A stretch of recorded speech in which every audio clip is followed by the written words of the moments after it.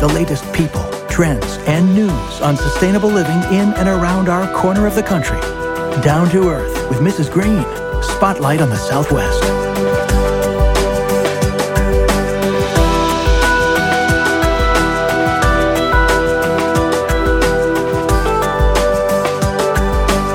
And now, Mrs. Green. Welcome, everybody. You are indeed listening to Down to Earth with Mrs. Green, and we are going to put yet another bright spotlight on the Southwest.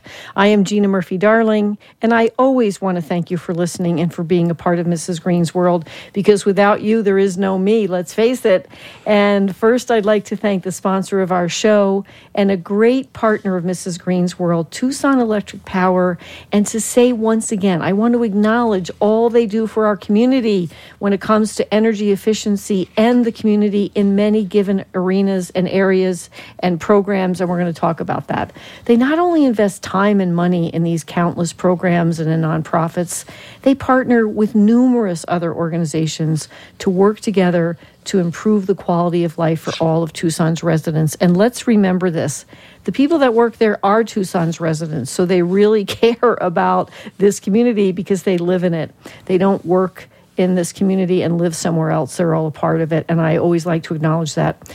And I hope you're ready to hear about another important and impactful TEP ongoing initiative. I didn't even know what to call it, but it's integrated into their mission and to the way that they show up every day. And it is reflective of their Every Day is Earth Day approach to much of what they do. And indeed, there's not anything I can think of that isn't incorporated in that approach. So joining me in studio for these next 30 minutes is Shannon Breslin. And she has a long title, but I want to say it anyway because it's very impressive. It's a big deal. Manager of Land Resources, Vegetation Management, and Circuit Patrol at TEP. We could have a lot of fun with that, Shannon. Welcome. I'm glad you're here. And I honestly mean it. It never ceases to amaze me when I find out about another major area of focus for TEP when I already thought I knew everything. Like, I'm a TEP know-it-all, and I'm really excited to learn more. And I did learn more in researching this show. So why don't we start with a little bit about your background and how your role in helping with to provide, TEP's commitment to the critical balance between providing safe, reliable service to us every single day because we want it. It's 88 degrees today. We want our air conditioning. I'm sorry. And then to protecting sensitive resources. It's a delicate balance. So what's your background and how did you come to be in this job with a long title? Well, hello. Thank you so much for having me. It is a long title, isn't it? It is, but it's like I want to know everything. Well, it'll be a long show. My background is in resource management and land development and protection of sensitive resources. It's the perfect title.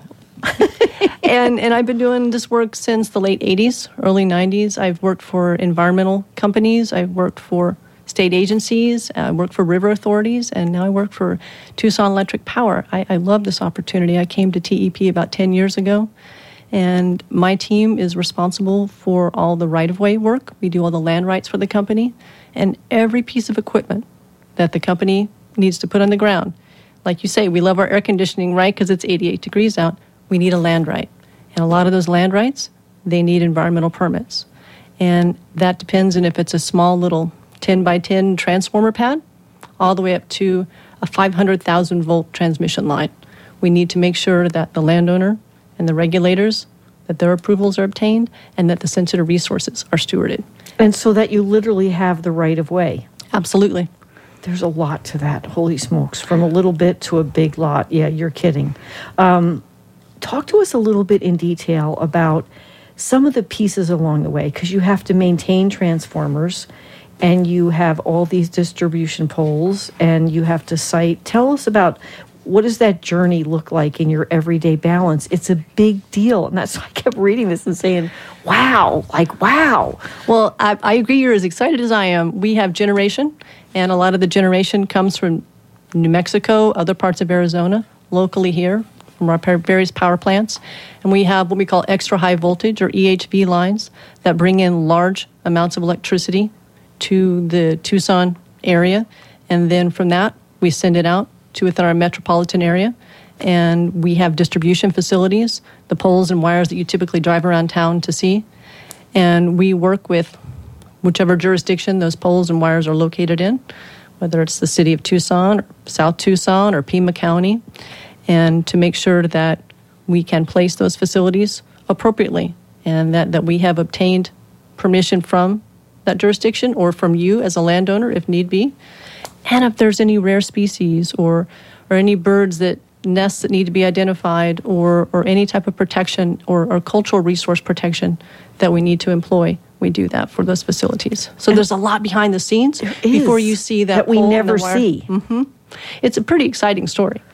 It really is. And it's someone referred to it earlier as a bit of a nested doll, right? You start opening it up and then you get down to that one pole. There's a big story behind that one little pole driving down the street. And how it got there and how it came to be. I can see that as a children's book, actually. And, when you talk about, I really want to talk about the Pinal project toward Lita, because I watched this video and we're going to put it up on our website and tag it on Facebook. But I'm watching it, I'm thinking, oh my God, this is going to be, I'm going to be honest, okay?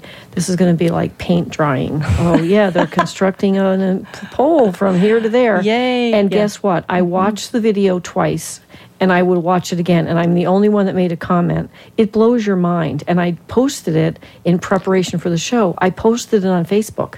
And on the Mrs. Green's World page, and I said, if you want to blow your mind, look at it. So everything you're talking about, the right-of-way, the endangered species, which good luck on that one, working with all of those groups, which can be hard, and the protection of vegetation, not just habitat. Mm-hmm. This is kind of like, is this the quintessence of what all of those moving parts that I consider? Tell us about this project. It's humongous. Well, I'm so excited. That was a wonderful project to be a part of, and my team. $76 million, right? One project, and 40 miles long, and we hardly impacted any vegetation or cultural resources or even the vegetation along the way. We hardly even cleared any of that. We knew we were going to build this project, and it was a 500,000 volt or 500 kV kilovolt project. It was the largest that the company had done in quite some time. True. Ever? Maybe? And, well, of that voltage. Right. And it was in an area it was undeveloped, and we wanted to be sensitive to not remove all the vegetation within the right-of-way. When you put poles and wires in the air, you want to make sure that they're protected, trees grow up, and you want to make sure they don't come in contact and create an outage or create an unsafe situation for people either constructing it or maintaining it. Got it. And when we built this line, we took extra effort to identify, we identified the vegetation that was sensitive, and we were able to relocate or avoid. So what's an example of sensitive vegetation, like a 100-year-old saguaro? Absolutely. Or a 100-year-old ironwood trees, or all the smaller cacti, barrel cacti, anything that may have been underfoot or under the tire of construction in the path. The company worked so hard to keep a smaller footprint that was still a safe operating zone for the folks building it, but we only impacted 18% of the right-of-way that we secured for this project. A lot of this folks don't realize. That's mind-blowing. And I did read. I don't know if I'd say mind-blowing. It's so rewarding. It is so exciting. It really is. And encouraging. Thousands of cacti, succulents, and trees were either avoided or relocated. Cultural resource areas were identified and were not impacted by the project. What's an example of a cultural resource? Can you? A cultural resource, you're looking at areas where there's potsherds or middens or other things of archaeological significance that you don't want to harm. And we worked with archaeologists to identify the boundaries of those cultural resource areas. And we worked with construction crews to learn. We had an ongoing mapping, so it was a live mapping of the area, so that if you and I were driving down the road and folks working on the construction, we would see what they call survey lath on the ground that says, oh, here's a sensitive area, drive through slowly. Okay, we're exiting the sensitive area, leaving there.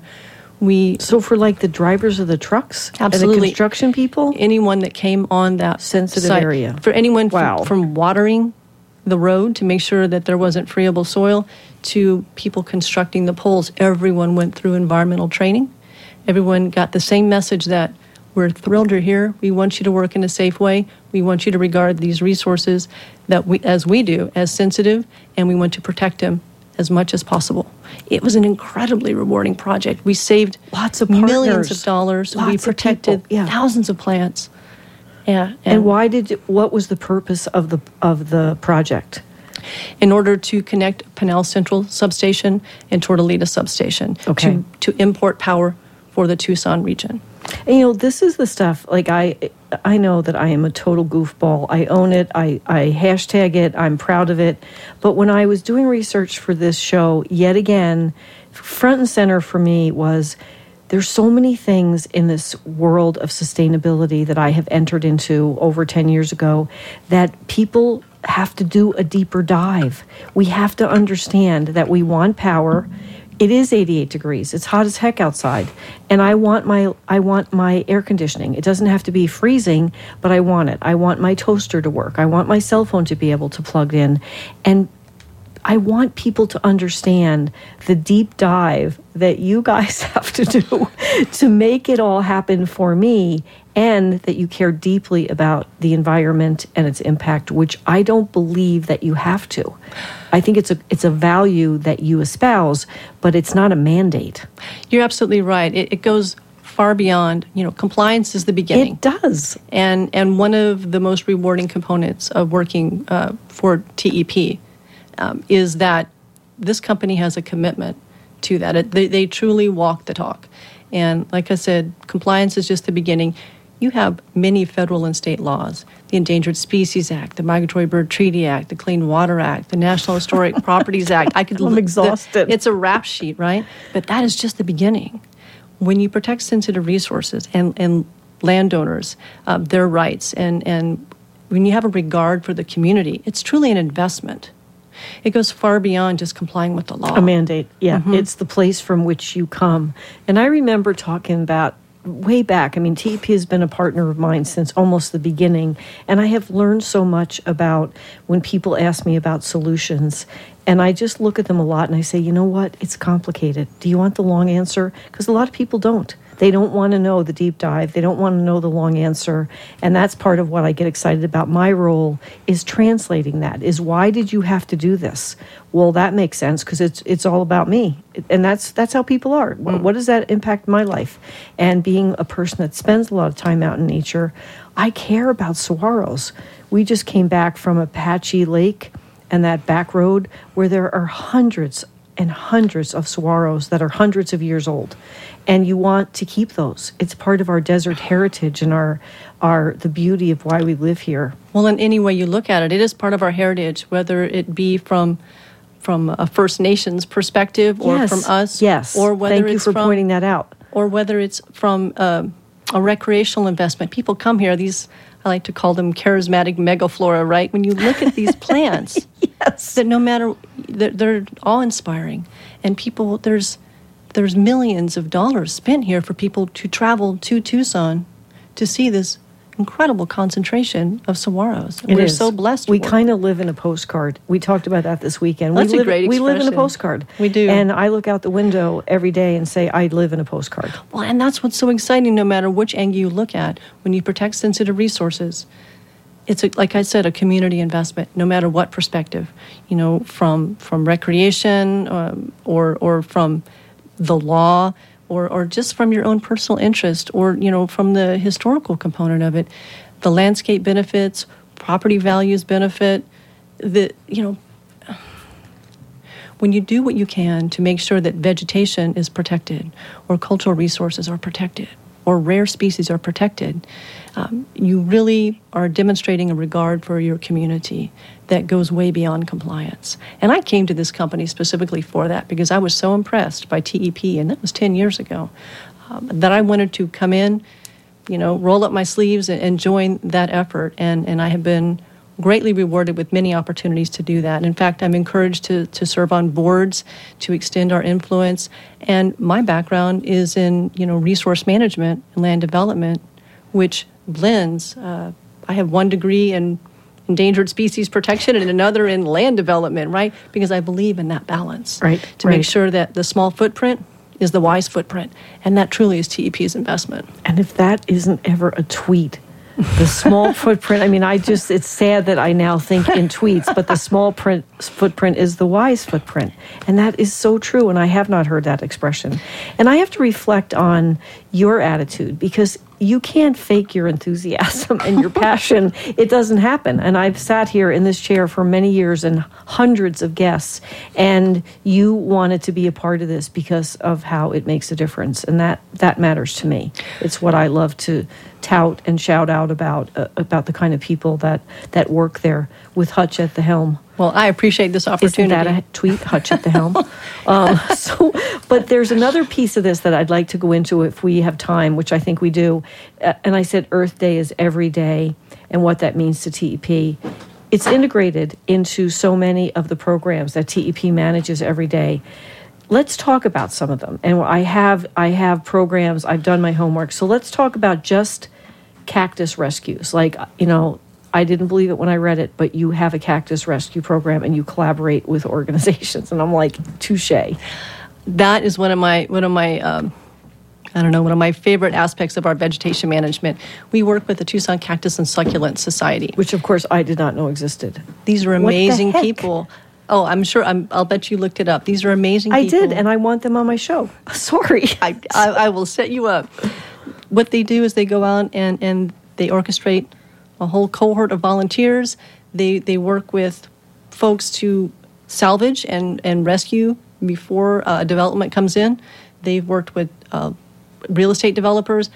We decided to bring them on board for us to demonstrate that it can be done on linear projects, and that we can, a lot of times you don't necessarily see that small little hedgehog cactus, or a barrel cactus might be hidden behind another tree, right? Well, they go out, they identify, what's going to get harmed, and it gets relocated in the same basin, within the Tucson basin. With very thick gloves. Oh my gracious, very thick. Welder's gloves, right? What? And I would very much invite you to one of the salvage efforts. It's very rewarding. We've done that. We had mentioned before with Pinal Central to Tortolita, that transmission line project. They helped salvage, I think our latest total that I saw was almost 1,500 cacti that would have otherwise been. And in what I read, it said there was one project for the future site of the Orange Grove substation, and they got 1,200 plants from that site alone. Are you kidding me? Tiny mammillaria, little pincushion cactus that were dug up and relocated. And what they do is those cacti, either you get cactus bucks for helping as a volunteer, and you can use that to get cactus to plant in your own home here, or it can go to anybody. They have public sales, and it spreads the word about the vitality of cacti in the region. So is there sometimes a call for volunteer? And I think that I'm on the consultant to the Chapman Green team.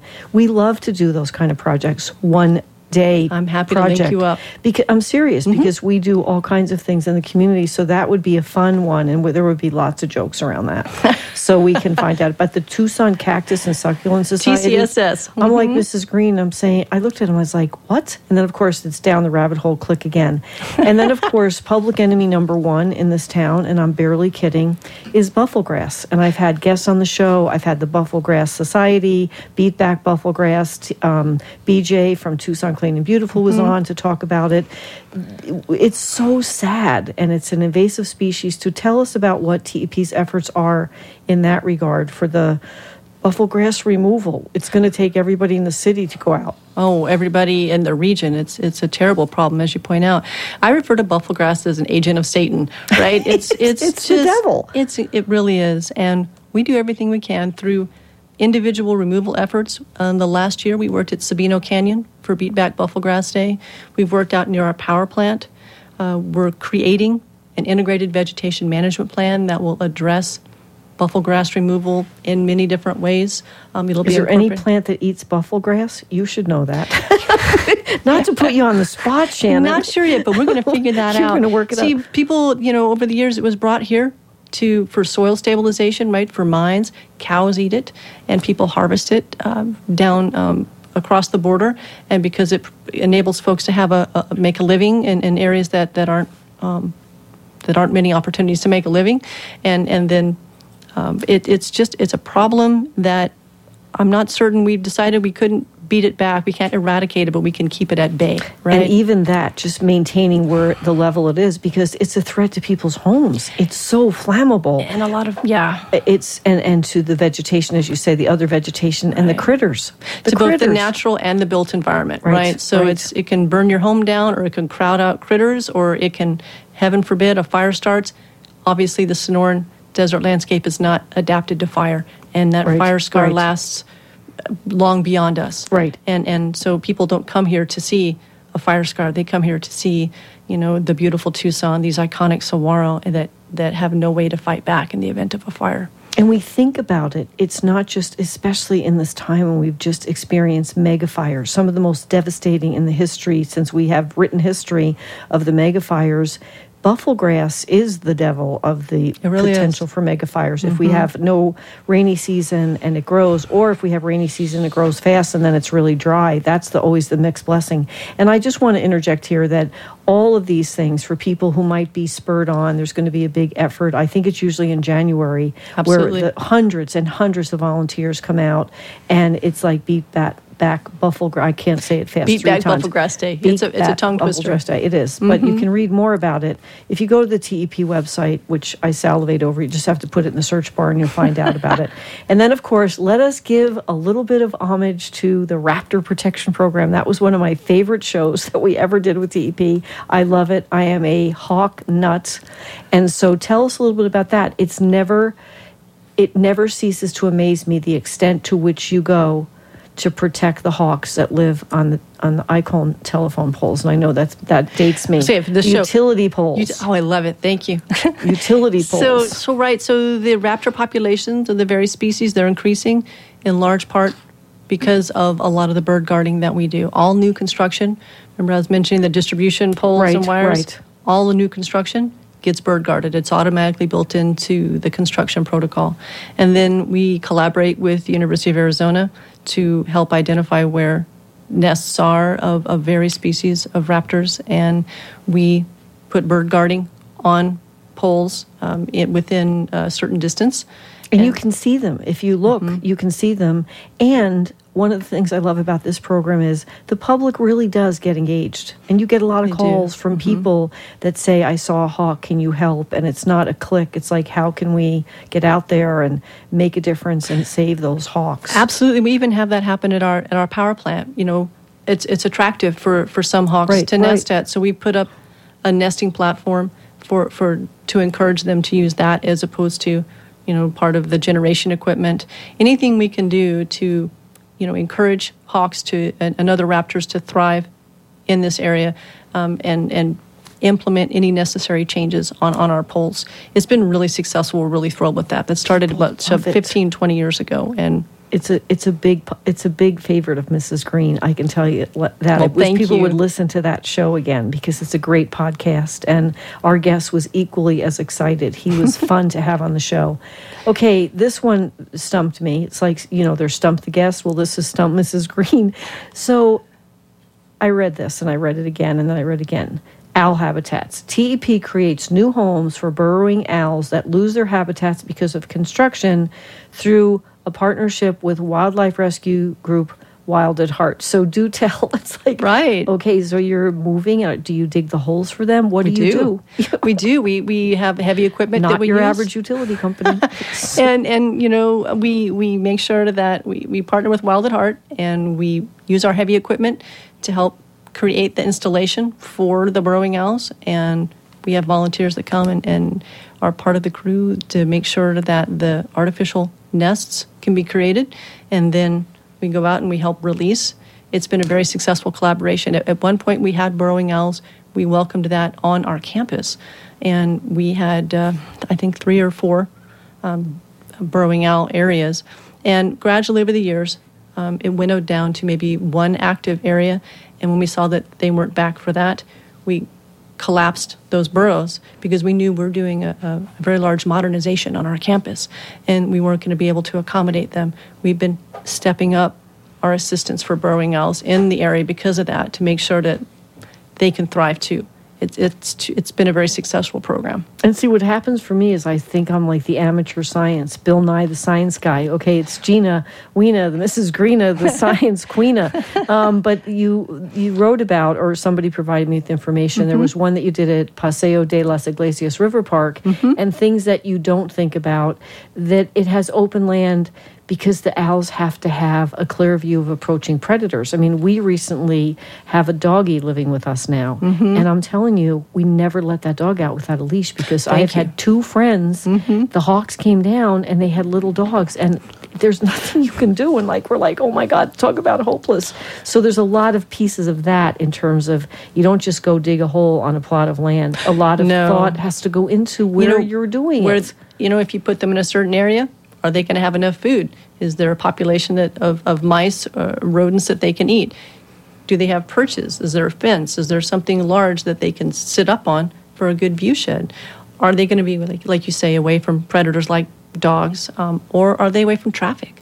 That's a hazard as well. Burrowing owls don't typically fly around all the time. They're pretty much on the ground. They stay on the ground. They're so adorable. I haven't seen one in so long. They are adorable, and if you were to interview a burrowing owl, they'd be like, no, I'm not. They're tough, right? They are just, they're absolutely and positively adorable. And then, we have done many shows about what I tout the most probably is TEP's energy efficiency programs for homes and businesses. And the reason I do that is because I'll never forget it when I had Hutch on the show, and he said something about we will not have to increase our grid load and build more power plant or whatever invasive thing that might be. Don't kill me, Hutch. Because of the success of the energy efficiency initiatives and the rebates and the willingness of homeowners and businesses to retrofit, to put in energy efficiency light bulbs, and the beat goes on. I mean, it's very, very impressive, and there are many programs. Right, and the program that I'm the most familiar with is our Shade Tree program as part of that. We have to talk about that. Trees for You. It's a revised, modernized version of our tree program. It's called Trees for You. You can find it online. People can log into their TEP account, and for a very small fee, they can purchase trees and then pick them up at about 4 or 5 nurseries around town, spread throughout the region. We want to get people to plant trees in areas where they can shade their home away from the sun. As you know, it's a very simple solution to energy efficiency, and it matters a lot because it shocks me. My husband laughs at me about when I go to find a parking spot in the shade, and it's kind of like shade, it's a not huge back difference. east, big cottonwood shade that you see up the road a bit, but any bit of shade here matters, and it helps with our heat. It helps with building the canopy, and it's, there's just no downside to planting trees, and it helps your electricity bill. Hello. It helps lower that, and that matters. Absolutely, and those trees that, are in, I don't know, the wrong place, if you would, or that they're incompatible with our facilities. In our distribution service territory, we clear those rights of way, and then we bring that yard waste, about 20 truckloads a week, to our Irvington Power Plant campus, and we chip and we compost and windrow that with the Savano Nursery, and then that turns into valuable compost that it reduces tipping fees to the landfill. It keeps green waste out of the landfill, and it creates a product that goes back into the community that would otherwise been thrown away. On giving. Yeah, and that matters. But those things all matter to me. This show has been absolutely delightful to me, and the time flew. Everybody, you can find out all you want to know. One Stop, TEP.com, and their Facebook page is very interactive and very up to the date. Jen Ziegler and her team are doing a great job, so you can go to Facebook, Tucson Electric Power. December 5th, my birthday. Dave Chadwick and Bill Greer, Conservation Leadership, Staying the Course. A great show. Our next Down to Earth, Ryan Anderson, TEP Goes Sunny Side Up, all about that great program. Shannon, thanks so much. This was delightful, and thanks for all you do and all you know. Thank you so much. I very much enjoyed the opportunity.